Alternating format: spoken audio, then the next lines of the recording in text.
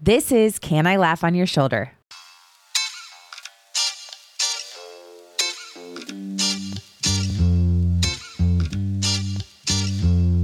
Hey, welcome to Can I Laugh on Your Shoulder? I'm Molly Stillman, and this is a podcast where I get to sit down with a different guest each week and have raw, funny, often brutally honest conversations about the things that matter most: faith, business, life, and everything in between, where we each learn how to be good stewards of the things we've been entrusted with, even our stories, and how we can use those things to serve others and leave our families, our friendships, and our communities a little better than we found them. I want to create a space where people are unafraid to be themselves and unafraid to ask the questions the rest of us are thinking.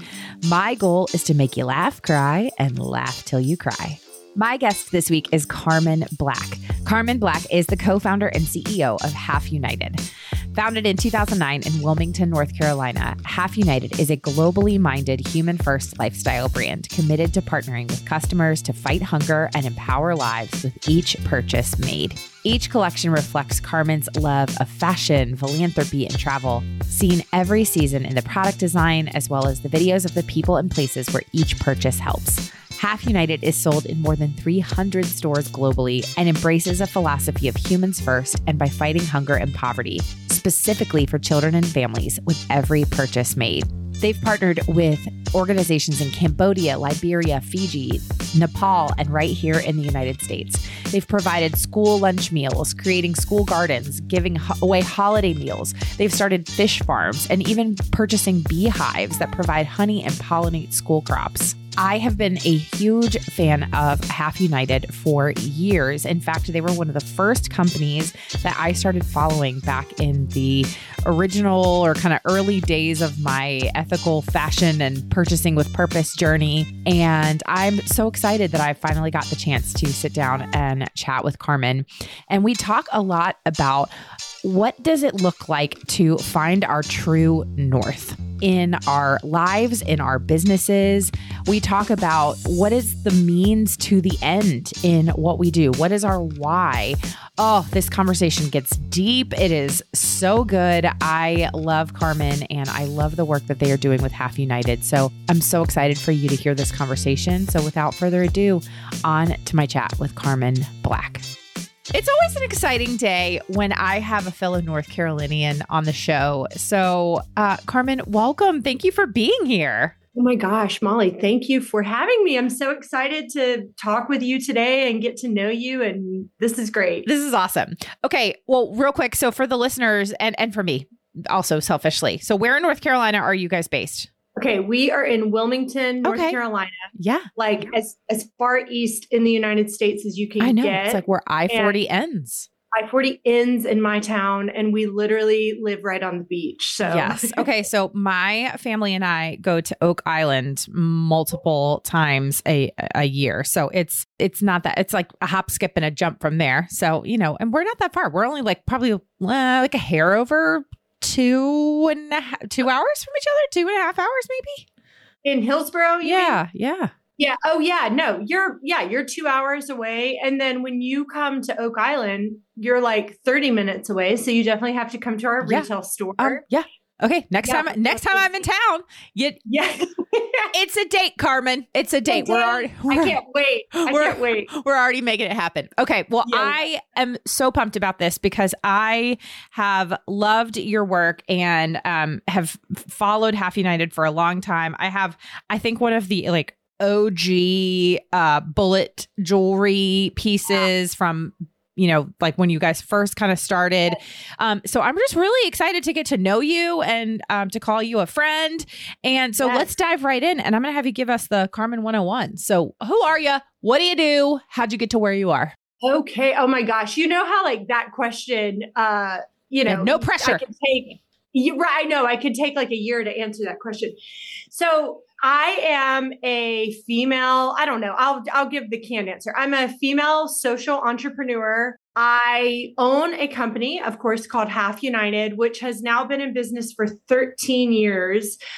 We exist to fight hunger and poverty with every purchase made. We give 7 meals to children and families in need. Sometimes the children are in the families we support. Sometimes it's just adults. And So we sort of say it that way, but kids and families in need. Every time you make a purchase, it's like spoiler alert. Later this year, we are actually going to be segmenting our brand into a for-profit and nonprofit entity, which is really exciting. The nonprofit entity now, after 13 years, has a $500,000 community kitchen at a local MLK center that is being started by us in partnership with the city of Wilmington. We have an urban farm that we operate. We have 10 community gardens that we operate and a farm to school program at a local middle school. In addition to, we work with an orphanage in Uganda, and we gainfully employ hundreds of people in 8 different developing nations to make our products. Not all of our products are made in developing countries, but I would say 90% of them are. And the other percentage that aren't, simply because it's not like a handmade product, like screen printed t-shirts. We do those here in Wilmington. So, but why do I do what I do? So growing up, my dad and both of my grandfathers on both sides were ministers. And, I think regardless of anyone's religious belief, whatever, when you are a child raised, it's not just my dad. It's like dad, grandparents, my uncle also is a minister. It's like everyone in our family is. But it's like we joke, it's like the family business. Yeah. So great. But when you are raised in a household where every angle you turn, and I'm very close to my family, if I wasn't with my parents, I was with my grandparents. If I wasn't with them, I was with my aunt and uncle. And so when at every angle that you turn within your family unit, there is an emphasis on, I don't know how else to say it, selflessness, giving to others, sort of denying yourself in order to make sure that others' needs are met. And this isn't like it's not like some, how do I say, the word that's coming is like a monastery. It's not that. It's not like we were part of a sect where, we wear robes and we deny ourselves of any pleasures in this world. It's just more so that, if I'm hanging out with grandpa after school on a Wednesday, that night he likely has church. And instead of me, going to soccer practice after school, grandpa picks me up from school and we go change the bedpans of, a local elderly woman, and then go into a low income neighborhood and pick up 8 kids in a van. And then we go to church. And this was like my everyday existence. Adversely, my mother and most of the women in my family and not that the men in our family are not fashionable, but my mom and many of the women in my family not only were extremely fashionable, but worked in the fashion industry. And so my mom is an interior designer, but when I was very little, did interior spaces for high-end retail, like we're talking luxury retail, and also department stores, and, just major brands that any one of us would have heard of and visited their stores. And so I was raised in this way where I had this very weird dichotomy. On this side, it's like, the focus on basically living like Jesus and emulating the way that he lived on earth. And on this side, though every woman in my family is also a believer, it's very much a focus on creativity and, I don't know, just sort of like living in this elaborately creative space where design and fashion is like at the forefront, and sort of like every decision that is made hinges on this sort of like, I don't know, creative like direction in your life. And so, you take those two things combined, and I felt like the older I got, it was very hard for me to understand, how am I going to take these influences that have been imparted to me in my life and sort of combine them to find a career that works for me. Like, I didn't just want to work in the nonprofit sector because that would deny myself of this this love of fashion that I have. And I didn't really just want to work in fashion, especially couture fashion, because it isn't often the most selfless place to be. Right. And so there was this weird thing. Then in oh gosh, I'm like totally aging myself. In 2009, I got this offer to go and do a 6-month stint. It was like this program I was a part of at Tom's Shoes. And it was like my whole world opened. I'm like, holy cow, we've got fashion, we've got philanthropy. They have combined it. And every time you sell this fashion product, you're giving to someone in need. And it was literally as if my life had like changed. And I'm like, whoa, you can combine these. So since 2009, that's what I've done for a living. And here we are all these many years later. Okay. I think that is the most fascinating background. And it's so funny as you were talking and you were kind of telling these stories about your grandfathers and it's like in my head, I was almost like, okay, I know that this is going somewhere, but like, I don't know where it's going. And I love it. And I mean that in like this clearly has influenced her. And what is it? And then like when you throw in, you're like, and then the women in my family were like, hi. And I was like, wait, what? You know, I love the mix of the backgrounds and you're right. It's when you're in those worlds, you're almost like, I don't know how these two things mesh together. And then all of a sudden your world just opened up. And so in 2009, you started Half United. And, we're going to start kind of at the beginning. Just like I said, I think I own one of the, original kind of the bullet jewelry. And if people aren't familiar, that was, I think, was it one of the first products that you guys did? So yeah, it kind of was. I think we developed that product probably a year and a half into running this company when we realized, okay, because at the time, early on, I made handmade jewelry of like, I would go to craft stores and just buy like baskets of stuff. And then I'd go home and I would just assemble it and make these elaborate kind of like, it wasn't like a collection. Nothing really looked the same, but they would sell like pretty effortlessly. And so I thought, okay, jewelry works for us, but we need like a wearable symbol of your fight against hunger, because if you're wearing this necklace, like that's fine. But if we had a dual purpose where this necklace also served as sort of a statement as you're wearing it, where people would ask you, what is that? Is that a dog whistle? What is that? You could say, actually, no, this is a recycled bullet casing. It's been transformed from what can often be a negative tool into a positive symbol of fighting hunger or hope and healing, because bullets fight, but now this fights hunger.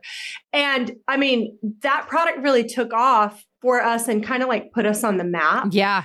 And actually, I'll tell you, we are in the moment right now trying to decide, and I'd love your opinion either on air or I'm down. Let's do it right now. We're trying to decide, should we vault that product or should we sort of like redo it in a fresh new way and relaunch it? Because, in 2009, of course, gun violence absolutely existed, but it wasn't to the degree that it existed, for example, when the Sandy Hook shooting happened. Mm-hmm. And it's when Sandy Hook happened that we thought, okay, our bullet necklaces are the antithesis of a school shooting. They are a symbol of hope and healing and repurposing something meant for bad and turning it into something that is good. Similar to how we wear crosses around our necks, right? Like we're all desensitized, I think, probably and rightfully so, what a cross actually is. Now it is a symbol of hope for many, many people, right? And so we thought, okay, that's what our bullets represent. But we were like, I just don't know if this is appropriate any longer, because people don't understand that this is turning a negative into a positive. So we're kind of like, we're now at this phase where we're like, should we vault this, and then maybe reintroduce a new product, or should we reintroduce it? So, okay, well, no, I'm glad that you're asking my opinion. And do I know the perfect right answer? No, I'll tell you my gut. My gut says to revamp it and to not vault it, because I remember at the time when I first came across the work you were doing and I got one of those bullet necklaces and I loved the story behind it. And I loved the idea of redeeming something that is used to harm, but to give people hope and to so I am all about redemption. That is my own personal story, is a story of redemption. And so often this narrative that I hear from a lot of people is, oh, well, I can't do that because I did this, or I am too far gone, or I am worthless, or I have made too many mistakes in my life, or I have hurt too many people and I can't reconcile those relationships, or that I can't be forgiven, when that is false, and that the gospel is good news, and that the gospel is a story of forgiveness, of hope, of reconciliation, of, redemption that is all over the Bible. And so like that is something that I am very, very much a fan of and encourage and love to talk to people about. Because I didn't grow up in the church, so I did not have like the story you did. Now I grew up around parents and around a mother, especially, who was incredibly selfless. It's a longer story for a longer day, but so I have a very similar story to yours, just without the church. And so for me, I love to have that conversation. And I think it's an important conversation to have of you're not hopeless. You're not unworthy. You're not useless. And so I think that can be a really powerful symbol of this thing that can cause a visceral reaction in people, can cause people to feel anger and to feel, all sorts of feelings. But to take something like that and to redeem it and to repurpose it and to show, no, that there's actually hope on the other side of this, I think is really, really powerful, and something that I think makes what you do unique. I really like that. Thank you for that. Yeah, it's interesting. We've asked a lot of people and we have gotten mixed reviews. So but you know what? It's like that product. It's always going to get mixed reviews. It was never a safe bet to sell that. And we always knew, and it's interesting. People either have a visceral reaction in a bad way, which is actually the minority. Like I have been pleasantly surprised by that, or they have a reaction in a really good way, or people just think it's like a necklace pendant. Yeah. And they don't know and they don't care. And even when you try to educate them, they still don't care. That has been the funniest thing to me. I'm like, well, here we are all worried about this. And most people are like, well, I just like it because it's a necklace, moving on. I'm like, hey, you still gave 7 meals to someone in need. So yeah, thanks for doing a good job. So but thank you for that. And I'll keep you posted on what we decide. Yeah, I please do. And I'm very eager to see what the creativity the creative side that comes out of you that does something with it and to see where it goes. Right. Very cool. Yeah.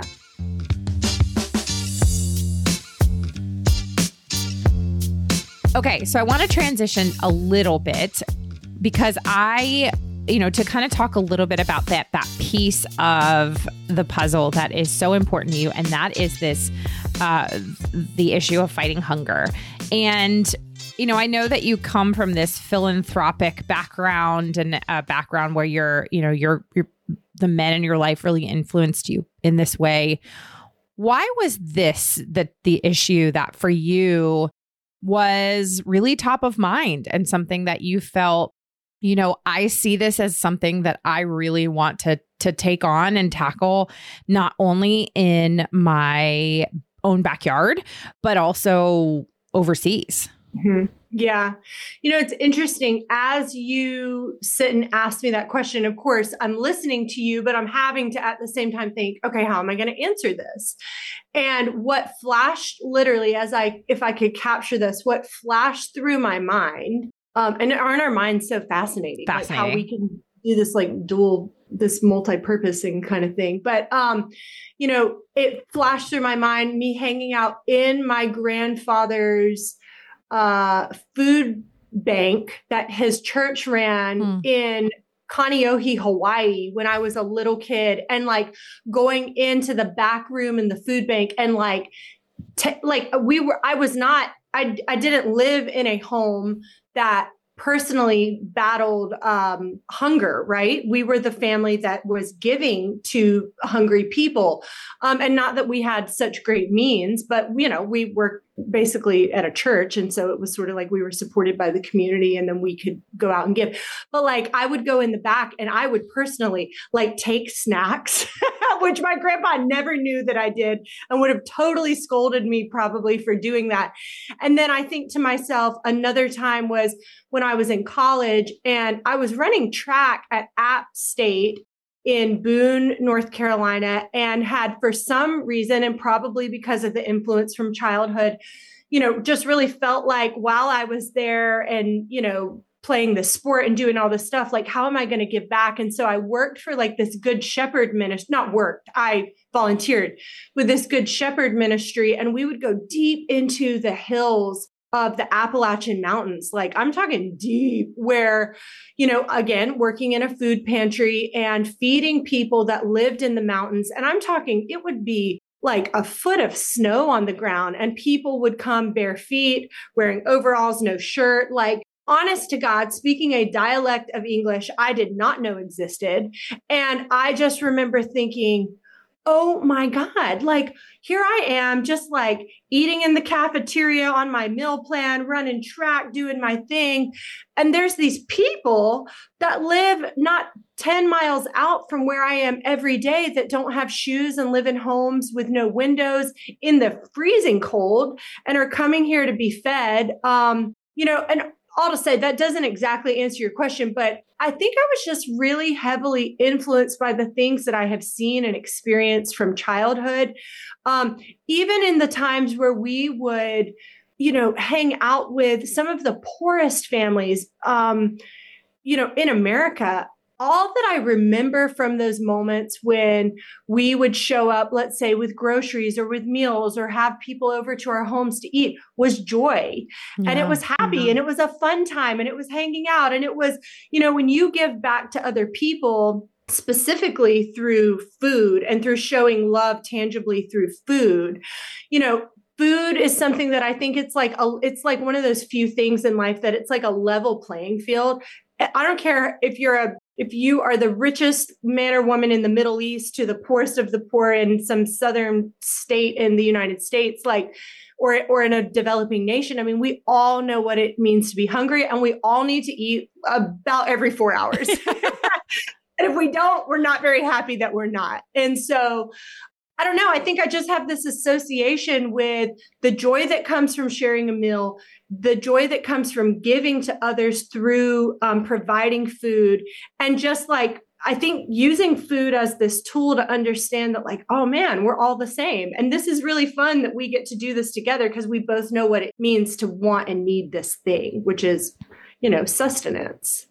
So it's such a powerful example of the global community that we're a part of. And I mean, I think about just when I have traveled, internationally, one of my favorite things, is trying the local food. And, if you go to different countries, I'm like, all right, I mean, that's fine. I'll look at the kind of quote unquote, like touristy places.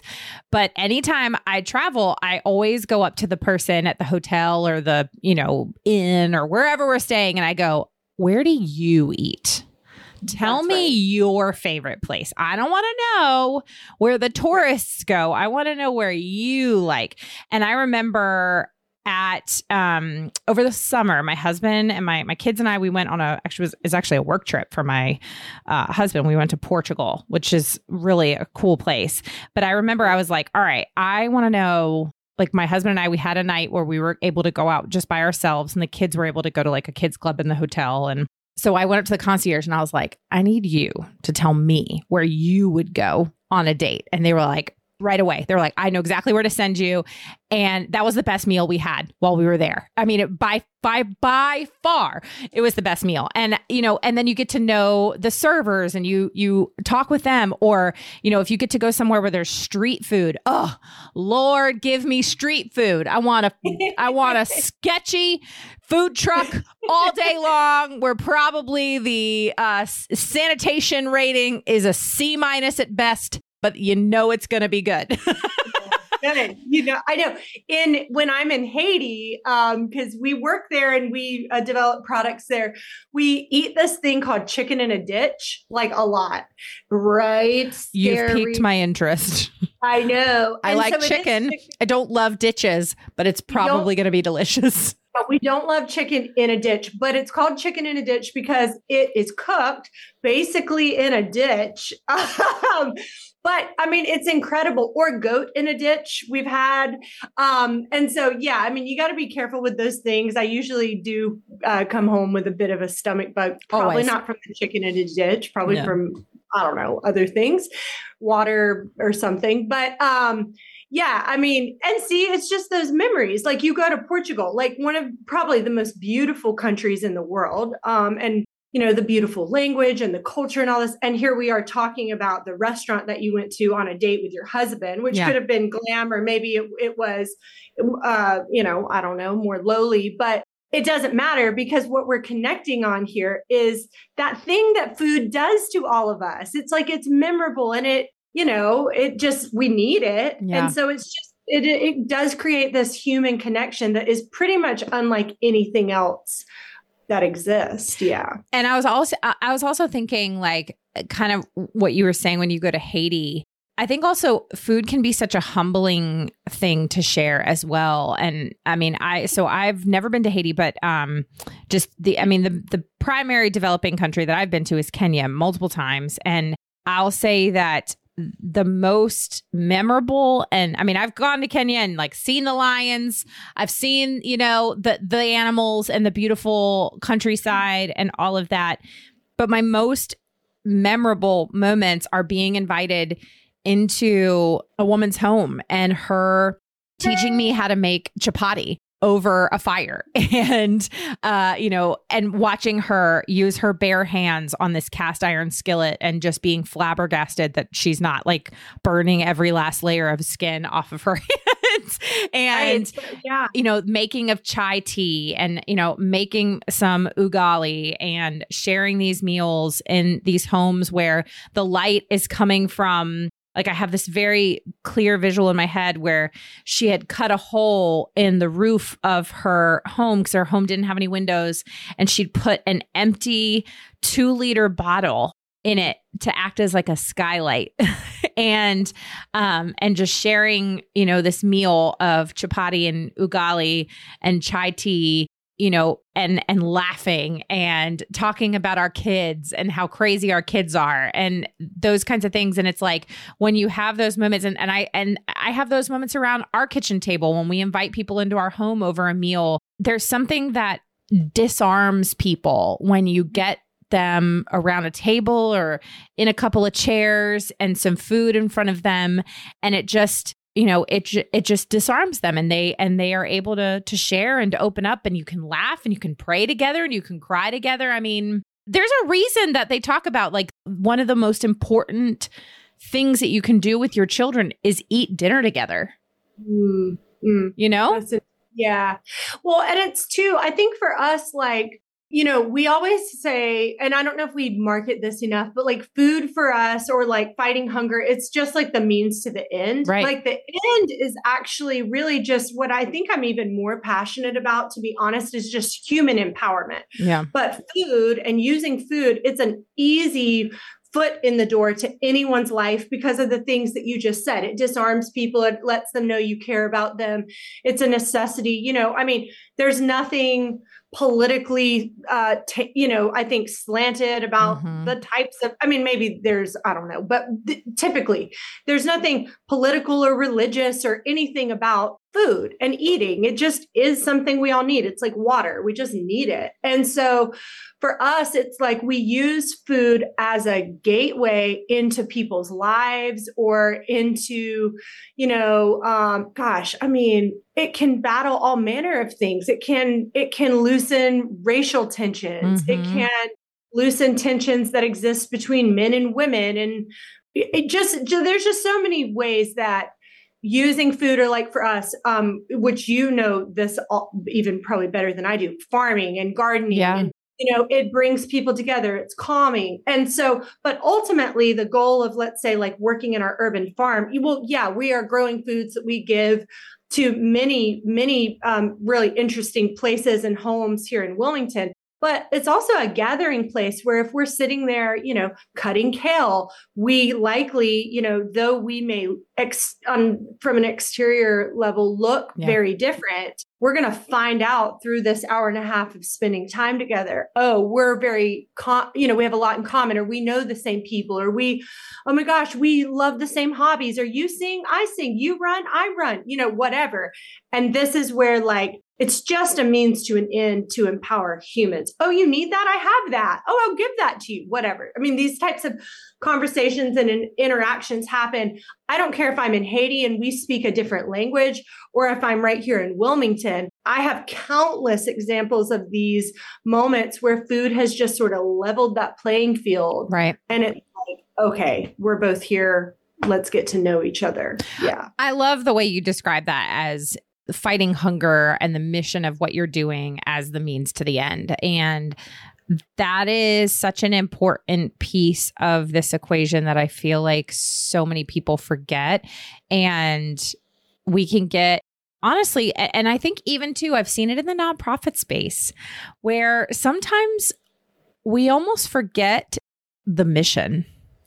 Yeah. And I see it in churches. Yeah. Oh, wow. Where, what is this is a really interesting thing that I haven't really thought about, or I think articulated or said out loud, where you start a nonprofit and you have this goal in mind, and then you allow the busyness, the day-to-day minutia, politics, money, all of the things to kind of influence your decisions, and eventually your original vision and mission gets muddied and you forget why you're doing what you're doing. And so I think what you said about reminding yourself that this is a means to an end is an important reminder. And man, that'll preach, because I think that there's a lot of people that you could take that exact concept and you could flip it to about 100 million different things. I mean, I think you could say it with your children. The means to an end is you want your children to fly the nest, to flee the coop or whatever one day, but you want them to be responsible and to be kind, compassionate humans, who love the Lord or serving others and have integrity and honesty. Well, that meal around the table each night, that's part of that. And so sometimes, and I'm guilty of this as well, and I'm preaching this to myself as well, is reminding myself that when my children come home, that they are not in my way, they're not a burden, they're not all these things. Sometimes it can be hard, between that 5 to 7:30 p.m. time, when just it's the witching hour and you're just, oh my gosh, my children go to sleep, is remembering the means to the end. I mean, I think it was with churches. What was the Great Commission that Jesus gave us? Go and make disciples of all nations, baptizing them in the name of the Father, Son, and Holy Spirit, and teaching them to obey.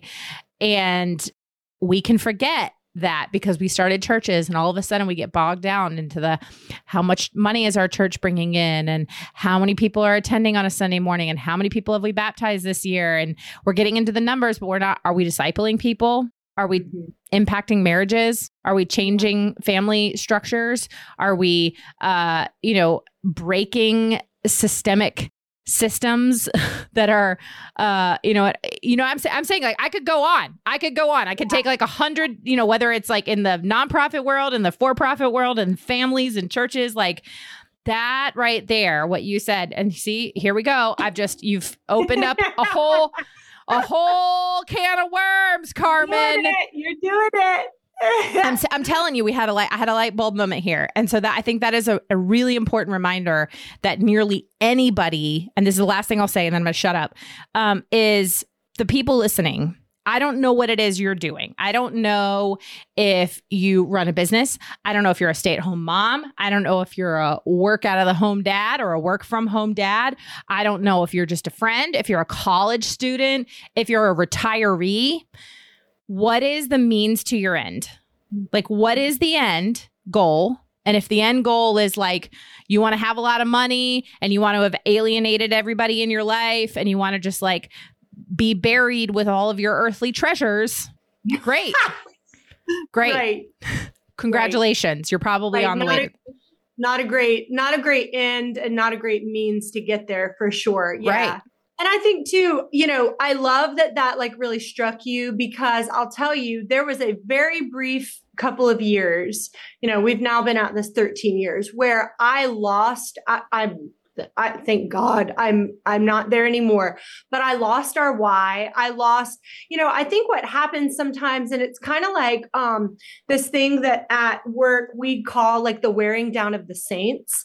There was this, gosh, I don't remember who actually coined this phrase. It was like, like a theologian, but like from like 400 years ago. And don't even quote me on that because I'm wrong. There's this famous like minister or theologian or something that coined this thing, maybe a monk. I don't know. Anyways, I'll have to find that out. But this phrase that our COO uses a lot, where it's like the wearing down of the saints, where what happens is it's not like we wake up, tomorrow and go, well, I just want to be selfish and self-absorbed and I want to be money hungry and I just want to focus on that. That's not what happens. What happens is we miss a sales goal and then we're panicked because we know that in order to feed kids in need, we have to sell stuff to give the money away. Right. And then the next month we miss the sales goal. And then the next month we miss the sales goal. And then you get so engrossed and you go through this thing where like, and that's just an example. There could be many things that cause this, but where you start to focus more on the how to make the mission happen versus the mission itself, which I think sometimes if even in the peak, whether it's the peak or the valleys of life, I think the valleys are what wear us down and cause us like those witching hours when the kids just cannot be, satisfied. And it's right. Like your day was crummy and the whole stinking family is at odds. And it's like, that if that happens often enough, we're no longer thinking kumbaya dinner time. We're just thinking like, I don't like my kids anymore. What is wrong with me? Why am I a mom? Right. That's a bad place to be. Right. And so I think all to say for those of you listening that you're like, oh, geez, I'm in that category where I have lost my true north. I don't even think about the mission. I don't even like my kids anymore. I don't that. Listen, you got two options here. You're either going to right yourself and go back true north, and you're just going to have to make the choice. Or I promise you, for me, I believe it's God. Other people may not see it that way, but God is going to get you back on track. And It is not easy when he does it. He did it to me. He like took me out to where I got so humbled and knocked off my high horse that I was on that now when we have successes, and this is not the most healthy either, I fear them because I even said we've been having a lot of success recently at work and I'm so grateful for it. And I think it is a byproduct of getting knocked off of my high horse and, sort of like climbing back up and now finding true north and being very heavily focused on our mission and giving back and being with the people. But when successes now come, I just said to our COO last week, I said, Tara, I fear now success because I can never go back to that place where I am self-serving. Like I just cannot go back to where I think that the things that I am doing are not being provided to me, that I am creating them. And when we think that we are like the masters of our fate and the dictators of our destiny, and we don't recognize, a higher power, other people that have gotten us there or whatever, it's just not a good place to be. And you're either going to have to get back there on your own. And I hope that is the choice you make, or I promise you, people can call it karma. It's going to come get you. It came to get me. But if that is for those people that are like, oh no, I'm the one, I'm like in the deepest pit of my life right now, I promise you, it's the best gift you can ever be given. I think it's James, basically to paraphrase, let trials make you stronger because they produce perseverance. Perseverance will produce hope. You got to let those trials shape you. So it's James 1. Consider it a great joy when you experience various trials because you know that the testing of your faith produces endurance, and let endurance have its full effect so that you may be mature and complete, lacking nothing. I love that so much. That's one of my favorite books of the Bible, and so much so that I am working on memorizing the whole book because it is the kind of stuff that like you have to call to mind when you're like, oh, I need to be slow to speak. I need to be quick to listen. I need to be making sure that I am not trying to use human anger to accomplish something. You know what I mean? Like those, that is important to literally remind yourself of those things over and over and over again. And you're right. For the person listening, like no matter what it is. And like I said, that you could be, because you can take this out, this whole idea of losing the sight of your true north, losing sight of that. What is the end goal and what is the means you're working towards? You can apply that to anything. And I really feel like this is the gold mine here that I feel like we have stumbled upon because it is a really important piece of this equation of our lives. And when we, get 5, 10, 15, 20, 50 years down the road and we look back in hindsight, so often hindsight is the biggest gift, but if we can be on the front end of it and not look back and go, oh, I shouldn't have done that or whatever it is. Right. I wish I hadn't had to go through that. Yeah. Right. Course correct is so important. And like I said, it can be applied in anything. And I think too, in the last couple of years, I mean, COVID and all of that has been such a refining process for us as a culture, us as people. And there's been a lot of, just pruning. I mean, not to like use a farmy word, but it's true. And, I think a lot of, it's unveiled a lot of things in our lives that, I don't think we necessarily love about ourselves.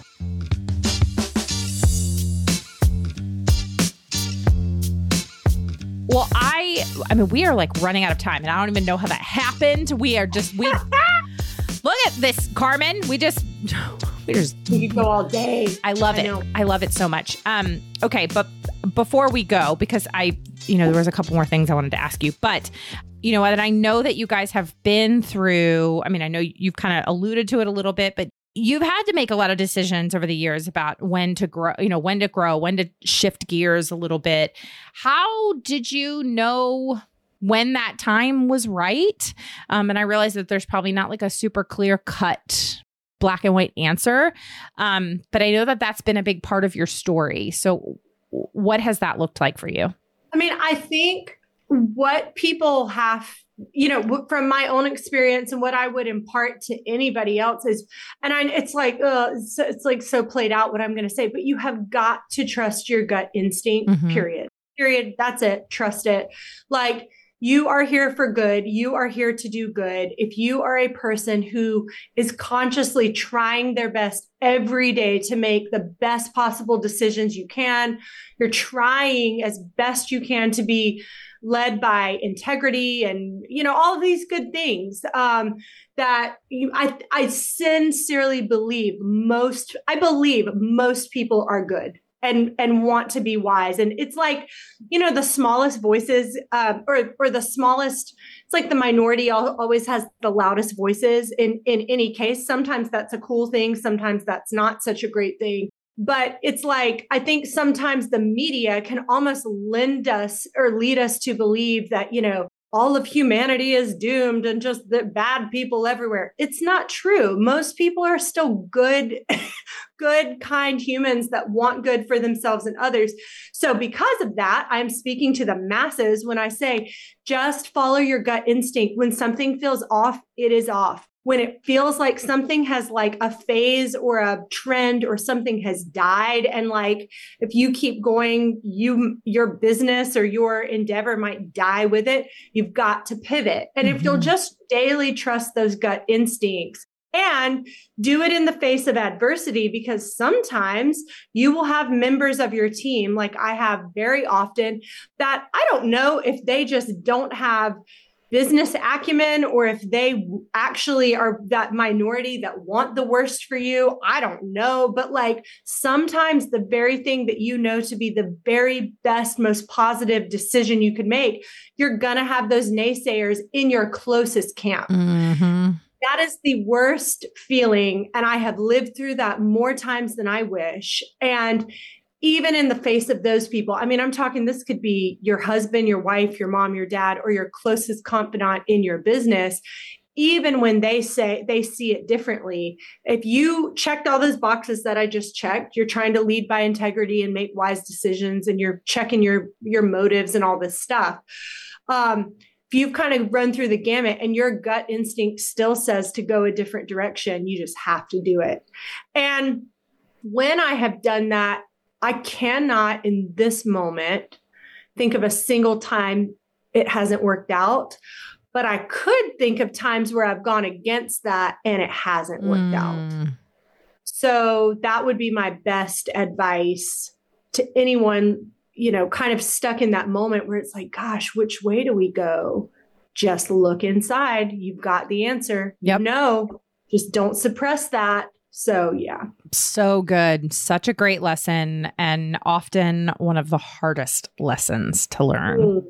Can be gut wrenching, or it can be very easy. I mean, usually following our gut instinct is a very natural, easy process because it's kind of like there's no other way. But when those naysayers get in our way, that is when it can be just absolutely gut wrenching, but you got to do it, because if you don't, you're not going to live your truth. And ultimately, you know, the decision is probably not going to work in your favor. Man, that's good.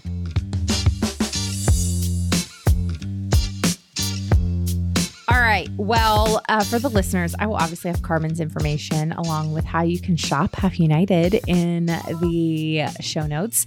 But now is the final portion of the show where we ask a couple of final questions.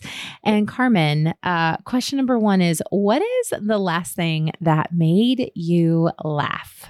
Okay. Like literally the very last thing that made me laugh, or like as just the most like... Yeah. I mean, maybe it could be that. It could be the thing that like last made you belly laugh. I like to leave it open-ended. Oh my God. Well, okay. So, I mean, I don't know if this is going to be fun for viewers, but my brother and my sister-in-law had just gone to New York City this past weekend, and my husband and I picked them up from the airport last night, and we had, so we, for 21 years, we drove this red Toyota Tacoma that Zeth, my husband, and I met in college, and it finally gave out. Finally, we loved this thing. I mean, it was so nasty. One time I was driving it literally down I-40, 80 miles an hour, and the front left tire fell off. Oh my gosh. That might be one of the funniest things. That's terrifying. It was. Listen, I looked out the window like totally Wizard of Oz style, like and I see the wheel, the actual tire bounce past my window, and I see sparks flying, and I'm like, the tire just fell off, and I'm like driving like this, and I have to pull my into gosh. a median. I was like, all right, here comes a concrete wall. I'm either going to hit that, or I'm going to pull into this median and hope to God that the wheel shaft will dig into the earth and stop me. And it did, thank God. That was actually, looking back at just the whole thing of it is funny now that I've survived. But I'll just say, my brother is just so stinking funny. And we had pulled up in a new car. We just got a Subaru, probably another car we'll have for like 21 years. And just the jokes that my brother was making about getting rid of the truck and, you know, this new car that we picked them up from, no one could, I mean, well, maybe my husband could make me laugh more than my brother, but he just is his timing is so good. And so that was probably the last thing that made me laugh. Sorry, it's not like that funny. No, I love it. I love it. So I think the reason I ask this question is, one, sometimes, yes, it'll be like, oh, let me tell you the story. And there are times I just love to know, like, what is the thing that just brings people joy? I love it. Okay, well, my next question is, what's the last thing that made you cry? Yeah. So recently, gosh, and it's, you know, it's so funny when we're in the moment, it's like our troubles just feel like they weigh 1,000,000 pounds.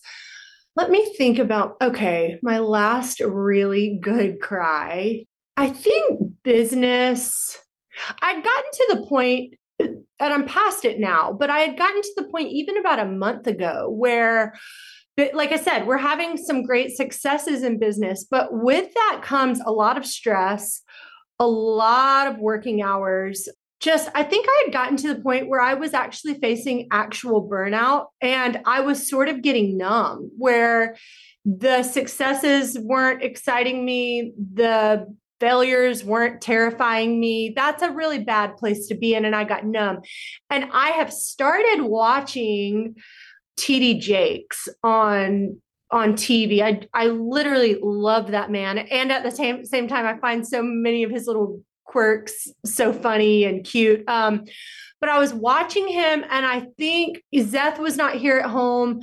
And I think just some stuff that he was saying and encouraging and teaching, I think I just like stood in my living room and like ugly cried and like just let it loose. And I think I just like kind of like wept and just, I think we build up so many emotions, and sometimes the best release for that is tears. And I'm sure there's a scientific reason why. Absolutely. It's so cathartic. And I just like ugly cried. And so I think just the release and just being honest with myself that sometimes the bad can weigh heavy and sometimes the good is even a little bit too heavy because it's too much for just us to bear. And so, I think I finally just kind of like let that out, and now I'm doing a little better. Yeah. That's good. Thank you for sharing that. All right. Well, my last question is, on your day-to-day life and in your day-to-day journey, how do you choose joy? Yes. So this is a cool one for me because obviously it's funny. I didn't expect on this discussion to talk as much about our faith as we kind of have like inserted over and over.